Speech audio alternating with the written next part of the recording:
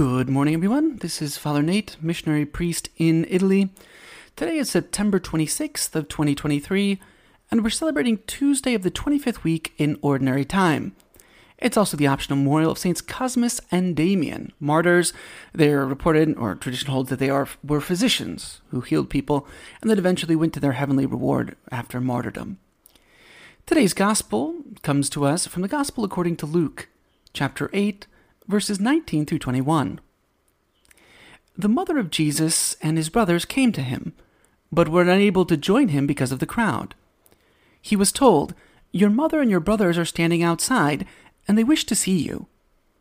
He said to them in reply, "My mother and my brothers are those who hear the word of God and act on it." In today's brief gospel, Jesus offers what seems to be a rebuke to his family members. His mother and brothers, which we can take to mean cousins or really any male relative, search for him. And yet he replies, "My mother and my brothers are those who hear the word of God and act on it." We can consider 2 points and apply them to our lives. First, the sacrifice that is asked of us and of our families. And second, the greatness of our call.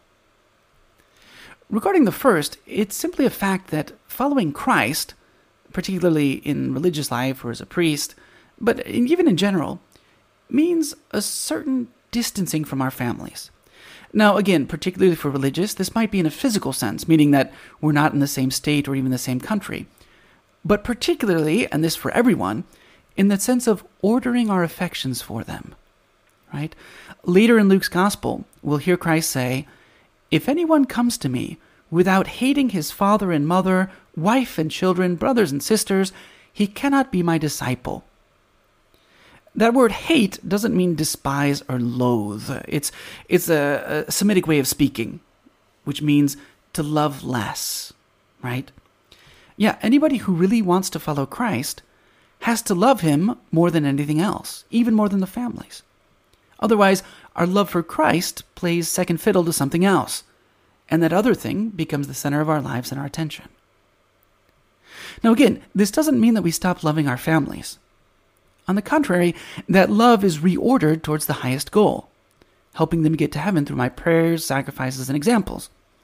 The saints understood this very well. For instance, St. Charles de Foucauld wrote, "My greatest sacrifice was being separated from my family. Once I was in the Trappist abbey, I suffered a great deal. It wasn't the community that made me suffer. Indeed, all were very good with me. Rather, it was the thought of my family that tortured me. At times I said within myself, always, always, never, never. Always to live here, never to see them again." Or writing to his family, the missionary martyr St. Theophane Venard told him, "I cannot help longing for you, and missing you terribly sometimes. But love suffers and is resigned, and the thoughts of heaven grow more vivid as we become more detached from all on earth. Only a little more trust, a little more confidence in God, a little more patience, and the end will come, and the past weary years will seem like nothing. Then will arrive the moment of reunion, and all will be amply compensated for and repaid, principal and interest."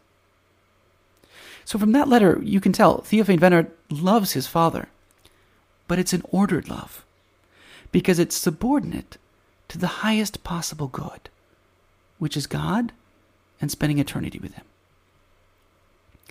Secondly, though, in this gospel, we also see the greatness of our call. Christ himself tells us that anyone who hears the Father's word and acts on it is like his mother, which is no small thing.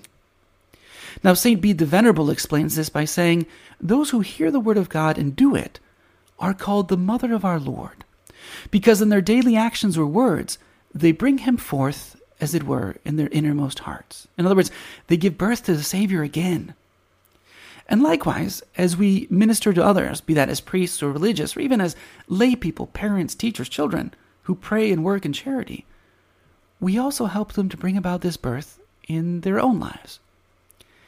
As St. Elizabeth of the Trinity wrote, "The life of the priest is an advent which prepares the incarnation in souls."